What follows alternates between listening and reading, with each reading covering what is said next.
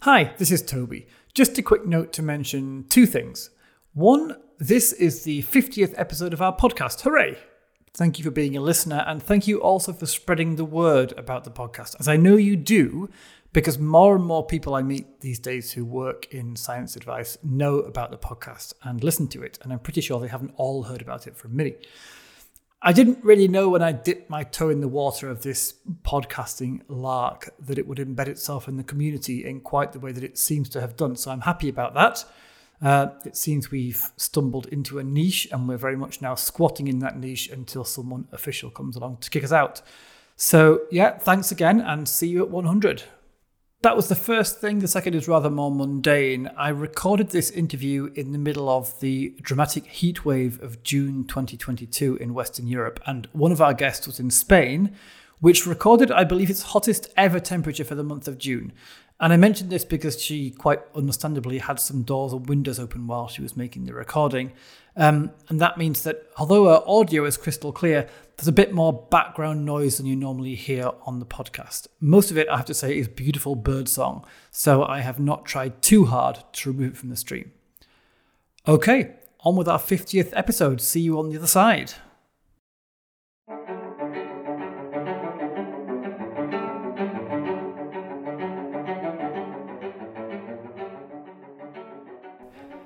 Hello, welcome to the Science for Policy podcast. My name's Toby, and today I'm joined by Professors Peter Jackson and Marta Rivera Ferre. Professor Jackson is the co-director of the Institute for Sustainable Food at the University of Sheffield in the UK. As a geographer, his research focuses on consumer culture, with a particular focus on food, and that's an area which has seen him advise policymakers at national and international level, including the European Commission's scientific advice mechanism. I'm sure I've heard of that one somewhere before.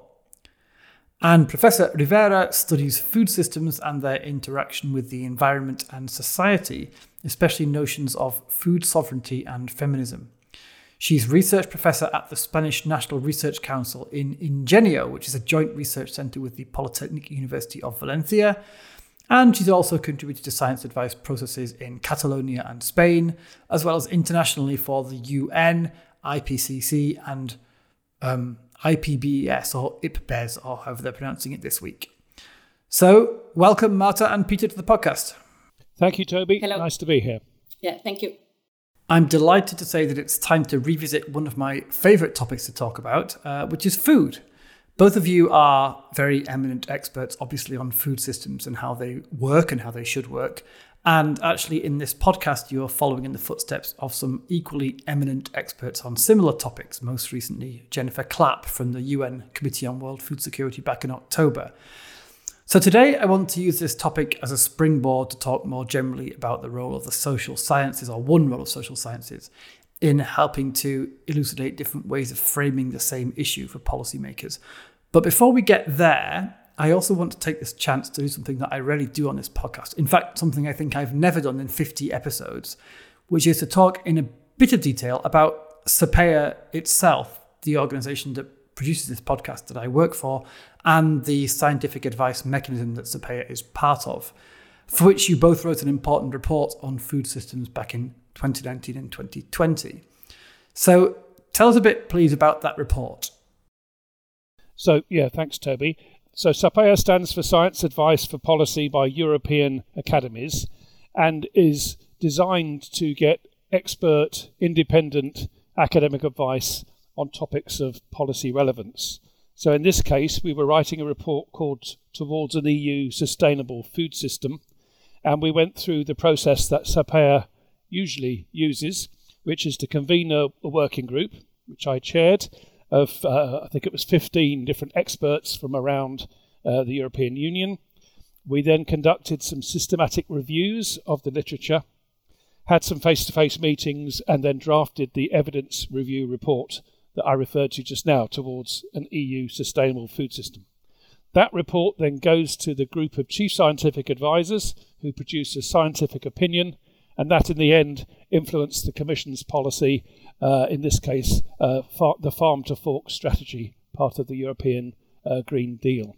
So I think the important part for this audience is that the academic working group is independent. It's not campaigning. It's designed to be an expert academic view. It then goes through a process which is, if you like, increasingly politicised as it gets towards policy. I think that's probably enough of an introduction for now.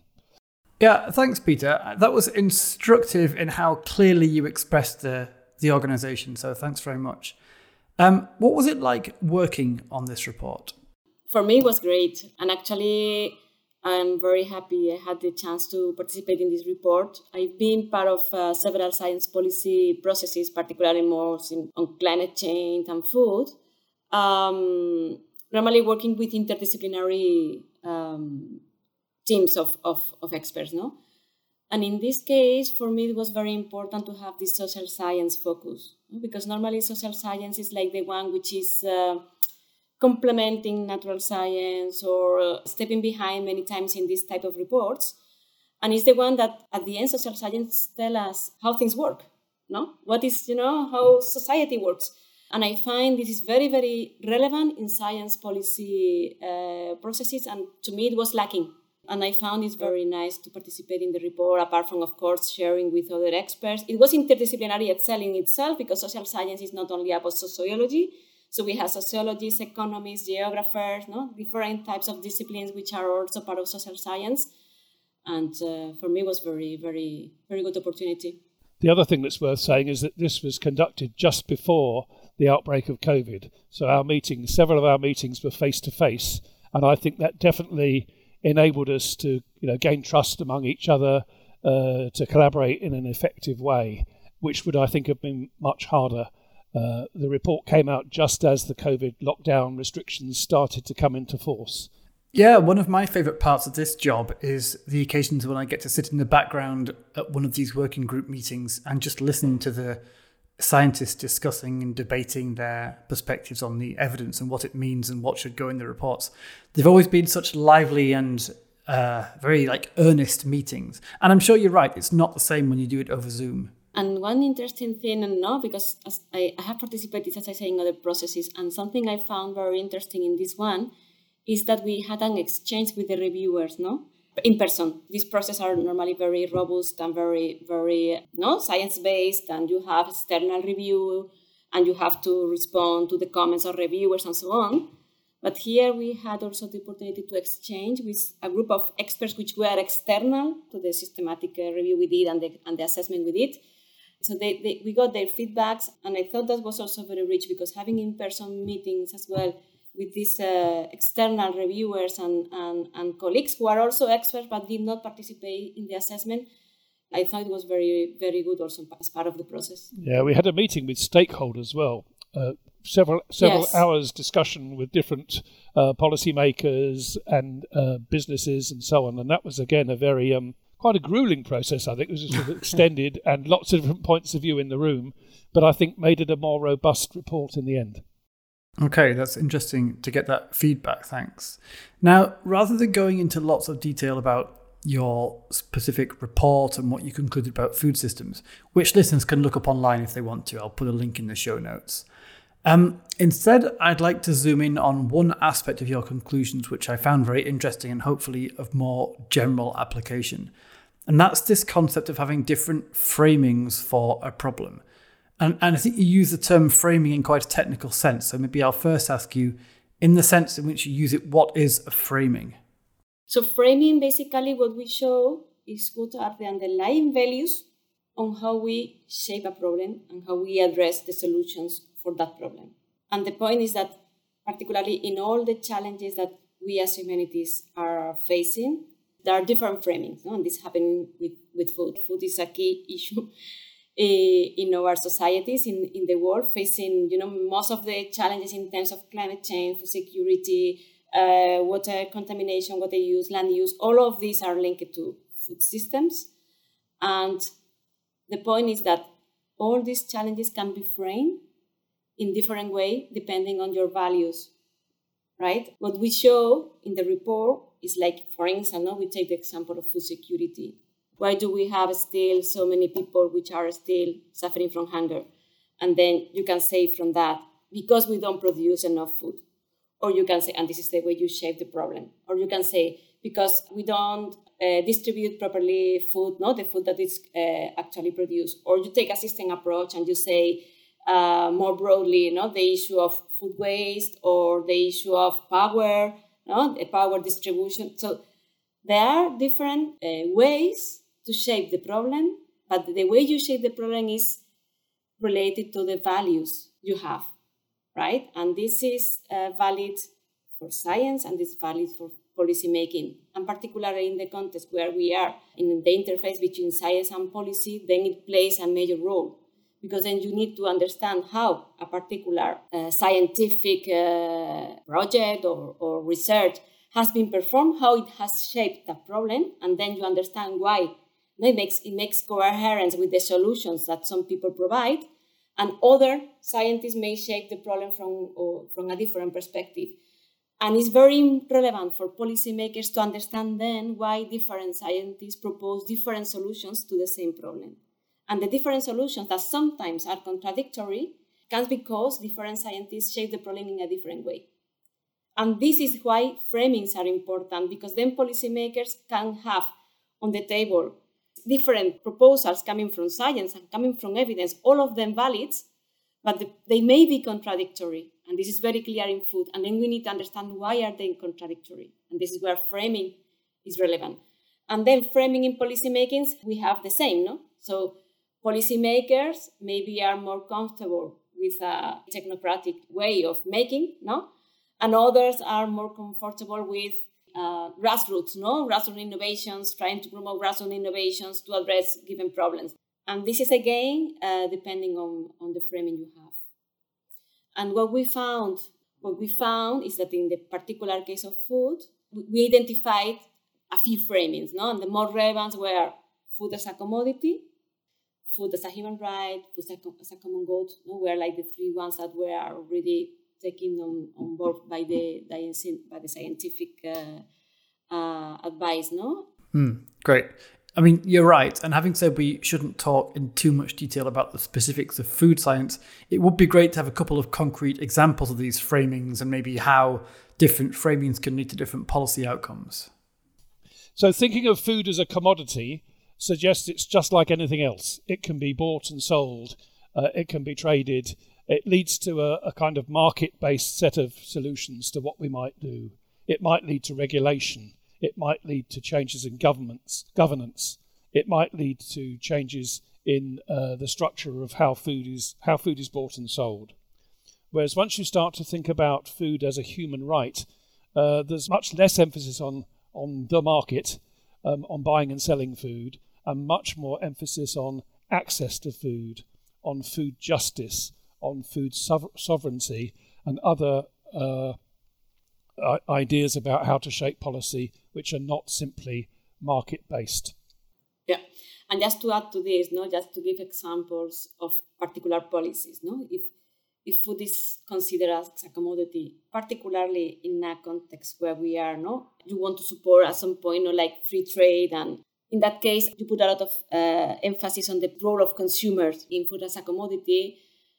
And then you may support something like issues like sustainable intensification, like this framing of sustainable intensification in farm, and it still is very much linked to productivity, right, in the farm, to produce more food, that you put into the market, and then you play mostly with economies of scale, right? And then it's all these kind of policies linked to this narrative.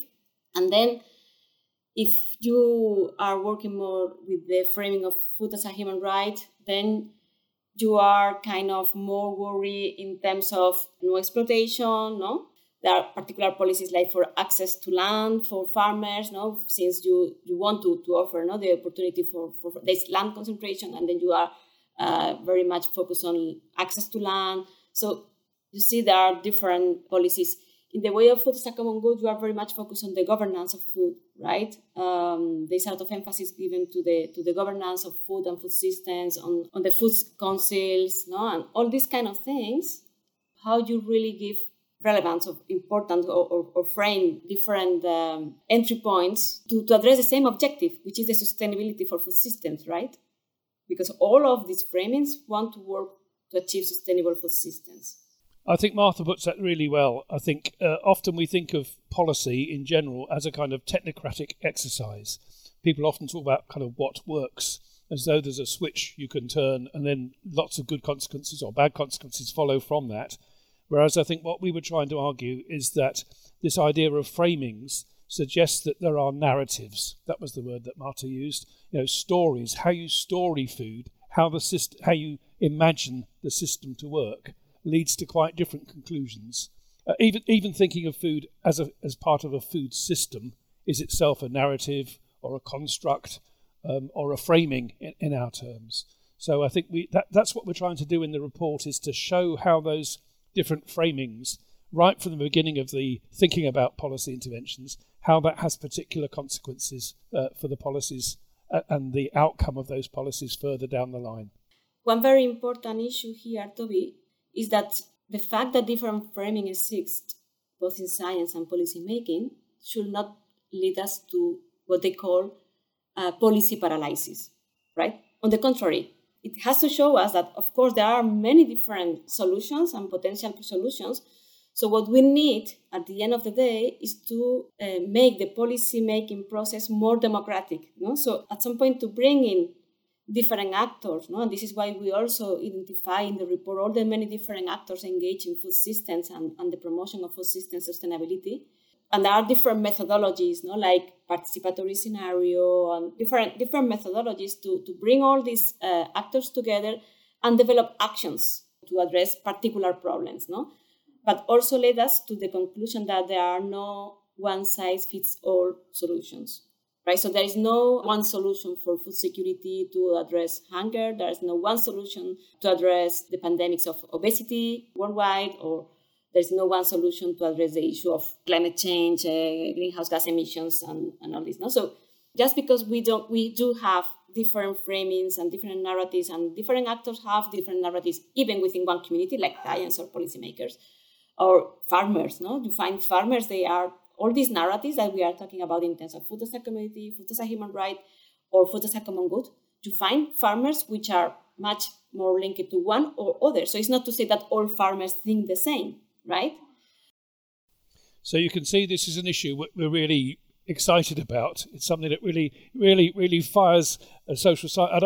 I would say one of the jobs of social science is to make clear the values that underpin different policy options and different ways of thinking about food.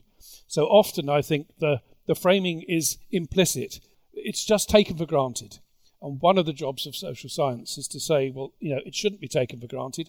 We can kind of map, if you think about food like this, it will have those consequences. So bringing things into view that are sometimes implicit or taken for granted is something that we really, I think, can focus on.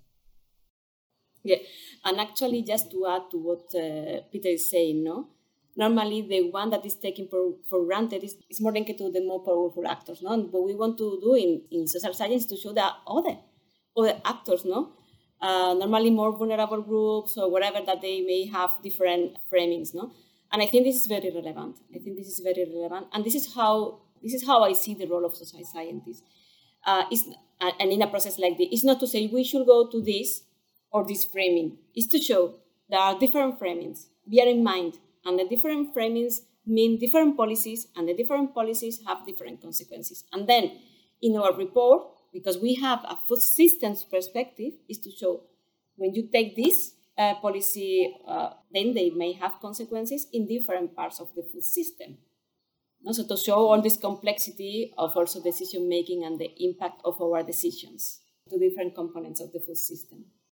I agree, it's fascinating, and it's interesting to hear you describe this particular role of science. And on that, I have a couple of questions. So firstly, in describing these framings as being based on narratives, right, being based on different subjective views of the problem that different people might have, according to their values and their general worldviews, I suppose. And based on those narratives, you can then construct different ways of understanding the problem, which in turn imply different solutions. So then one question is, is this process, the process of choosing a framing, really entirely values-based? And if it is, what's the role of scientific evidence in that? Because if it's all based on subjective values and worldviews, it seems like the best a scientist could do would be to point out the different framings. Is that the limit? Or is it also possible for scientists to draw on evidence or their expertise to say, well, this framing doesn't quite add up because of evidence X and Y, but that framing makes a lot more sense and we should really adopt it? I guess I'm asking, can there be an empirically right or wrong framing or a more or less valid framing? Or is it all purely subjective? I think that's a really key point, Toby, because it often leads to a misunderstanding of social science, that it's entirely subjective, just a sort of cacophony of different voices. And that's not what we're saying. What we're saying is that different narratives, or the values that underpin those different narratives, all have their own logic. You can understand why people frame things the way they do, and you can track through the consequences of this or that kind of framing. So I think the social science has some objectivity, if you like. It's not just anything goes, your values versus my values. There is a process that we can follow in terms of, which we describe in terms of framing, that then says it will have these kinds of consequences. So the contribution we can make to policy is, what are you trying to do? You want a more sustainable system, but you also want one which is more equitable, or you want transition which is timely. And if you can establish the sort of ground rules, then I think social science has more to offer in terms of how we might move in this direction or that direction. So it's not just that there are lots of different narratives or different values.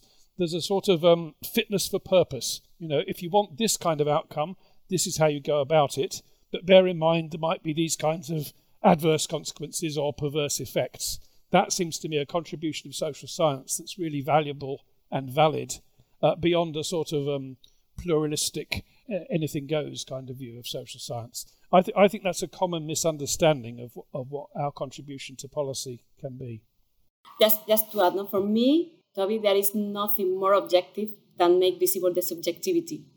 Of course, and it's very important to show this, because when one is doing research on increasing productivity, let's say, I am a natural scientist and I am doing research on increasing more, producing more and more food. And then I'm in my lab and I think I am neutral and it's fine. Maybe your research is what you're doing is very valid, but it's responding to one framing about food and the role of food in our societies. And this is something we need to be aware of. It's very objective to bring all the different subjectivities and values behind. And as the example I just gave you with this assembly, for me, social scientists, by providing different methodologies, normally these are more participatory methodologies, where we can put together different actors, it gives you a pathway, tools to advance. Yeah. Okay. So I like the way you frame it, but the way you frame it. I like the way you expressed it, Marta. That scientists can be objective in the way they describe the subjectivities that they find. Sure. So it's a mistake to think that scientists, when they talk about framings, are just giving their own subjective angles on things. But nonetheless, from what you said, even if you're studying objectively, the thing you are studying is subjectivity. And so that subjectivity is still kind of baked in that way. And also to an extent, I think, as you also mentioned, it's baked into how you study it. That's inescapable as well, in that as scientists, we're also subjects with our own perspectives. But my question was more, how much help can we then be to policymakers? Is the role of the science advisor simply to expose and characterize these different framings and say, okay, if your perspective is, food as a commodity, then you ought to do A, B, and C. But if your perspective is food as a human right, then you ought to forget A, B, and C and instead do these other things. Is that the extent of your role? And then you leave the choice of framings to the policymaker? Or can you as a scientist help a bit more and add, and according to our evidence, we really think you should be framing food as a human right and not as a commodity or whatever? That's my question. For me, it is not my role to say scientists what they have to do. But I do this in the research I do. When you presented me, you have said I work normally on the interactions between food and the environment. And normally I work with alternative food systems, with focus on food sovereignty and feminism. This shows what I think the pathway towards get more sustainable food systems. And my work is now to provide evidence, because my experience showed me that this is a very good pathway. So what I do in my work is to bring evidences to see if this is true or not. No? Because of course, as a scientist, I need to be open and say, I was wrong. This is not working, or this doesn't work here. But as a scientist, I don't see I have to tell policymakers what they have to do, because they have their own framing. I don't have to convince them. My role is just to bring evidence. I think this is the way I see it. Then, as a scientist participating in science policy processes. Then, as a scientist, I choose my subjects, and then I am making a decision there, which is based on my framings. This is the way I see it. Yeah, I'd answer in a similar way. And if you look at the SAPEA process, it's sort of baked into that.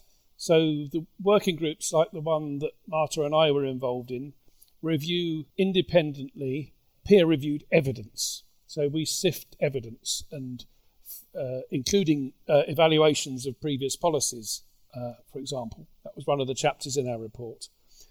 Then our independent advice goes forward to the group of chief scientific advisors who make policy recommendations. We're specifically not required to do that in the evidence review. So the evidence review is independent and doesn't lead to specific recommendations. GCSE then takes that and says, these are the sort of recommendations we think the Commission should take into account. And then the Commission, the democratic part of the process, formulates policy. But I think the loop continues then. I think what Marta was saying, and I agree with, is that then whatever comes out of that process, the farm to fork strategy in this case, can be subject to critique. We can say there are inconsistencies in this, or there are contradictions. There are things that were there in the report which aren't followed through in the policy. And a really good example of that we wrote about in the Nature Food paper was about the way in which there's a sort of suggestion that yes, we should move towards food as more of a common good. We should think about citizens rather than thinking about consumers. But I think the Commission's slips back into a language where the public is reduced to their role as consumers in the marketplace, making choices. And then the policy environment should give them the information on which to make informed choices. But that is such a limited way of thinking of the role of publics in the food system. We're not simply there when we're buying something or making a choice between two commodities. We're there in terms of our whole wider social, political, ethical commitments. And that slippage between consumer and citizen is a really pernicious one, not just in relation to food, but in relation to health or housing or whatever. And it enables governments to kind of get off the hook. It says it's all the consumer's fault. We gave you the information and you made unhealthy choices. The consequences in terms of obesity or whatever are then all down to consumers making bad choices. And that's such a limited way of framing the issue. There's a much wider food environment, a retail environment, corporations involved in agricultural production, the whole legislative infrastructure and so on that shapes individual consumers. So we really would urge policymakers to look carefully when they use the word consumer and to think how it's different from thinking of the public in a different role, such as that of citizen. Those are really, I think, good examples of framings that have real consequences in policy outcomes. So what's your diagnosis there? So in this particular case, you carefully tried to expose these framings in the evidence you submitted and to indicate the different implications. And it sounds like that didn't quite land, like the policymakers still kind of went on with their existing perspective. So why didn't this element of your advice, why wasn't it more successful? Or perhaps it did land, perhaps they got it, and then they simply just chose a framing that you were hoping they wouldn't choose. The way because I want to link it to the previous question you did, what's your role? And for me, being here is part of, as a scientist in these processes, is also to educate policymakers, right? Normally they feel comfortable with clear answers. You have to do this. And this is not valid anymore in the complex world where we live. There is, because we know, and this is not only for food, That is the case for many of the big challenges we are facing in the world today. That there are many potential answers, no? And for me, it's very relevant to educate policymakers because they are normally also working with short time framing, no? Because elections is 4, 5 years, whatever. And this is why they want numbers and they want very short and clear answers. And it's to say, sorry, you have to engage in long-term processes. You have to start now, and you have to understand that to address this problem requires time and requires possibly agreements with with the other policymakers that maybe will be working in your place in the future. I understand it's difficult for them to engage because it's against what they expect. No, they expect short, clear answers with very short in terms also temporal scale.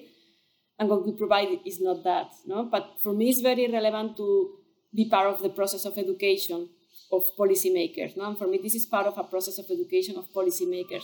So scientists now, we have learned to work together through inter and transdisciplinary science.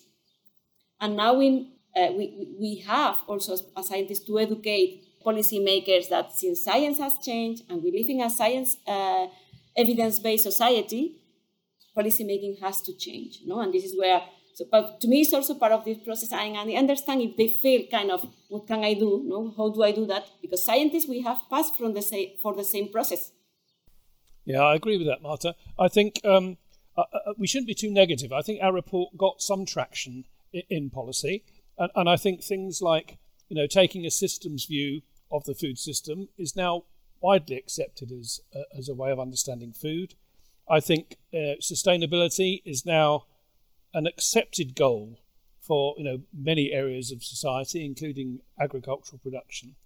But I think our report, where we were disappointed, I think, is that the urgency question, the need to move faster in some areas, and possibly the balance between softer measures about consumer education and campaigns and so on versus harder measures around taxation or incentives and so on. I think our report produced good evidence on that, and it's quite hard for governments to take that advice. Politics is the art of the possible, as they say, and the Commission's not immune from that kind of view. There are lots of different interests represented. There are lots of different stakeholders involved in the system. So part of what we were saying was, let's look more closely at the power asymmetries within, in this case, the food system, and that helps us to think about where responsibility for change lies. So I think, the report did its job in terms of producing evidence. That then went through the GCSA, which accepted lots of our arguments and evidence and made some recommendations. And if some of those are, watered down, if the consequences in terms of policy are not as strong as we might hope, I think that's part of the political process in which we're involved. Well, then that sounds like a very wise reflection on which to leave things. So I really do want to thank both of you very much for your time and for your reflections on this issue. And although we're 2 years down the line now in terms of the report that you originally wrote, this question of framings and the role of social science in exposing them is clearly evergreen and is directly relevant to a whole load of areas of science advice. So Marta Rivera Ferre and Peter Jackson, thank you both very much. Thank you, Toby. Thank you, Marta. Yeah, thank you both.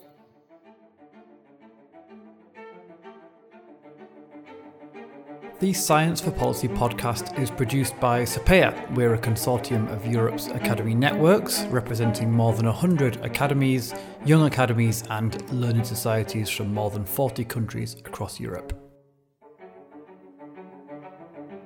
We're part of the European Commission's scientific advice mechanism, and as such we're funded by the European Union.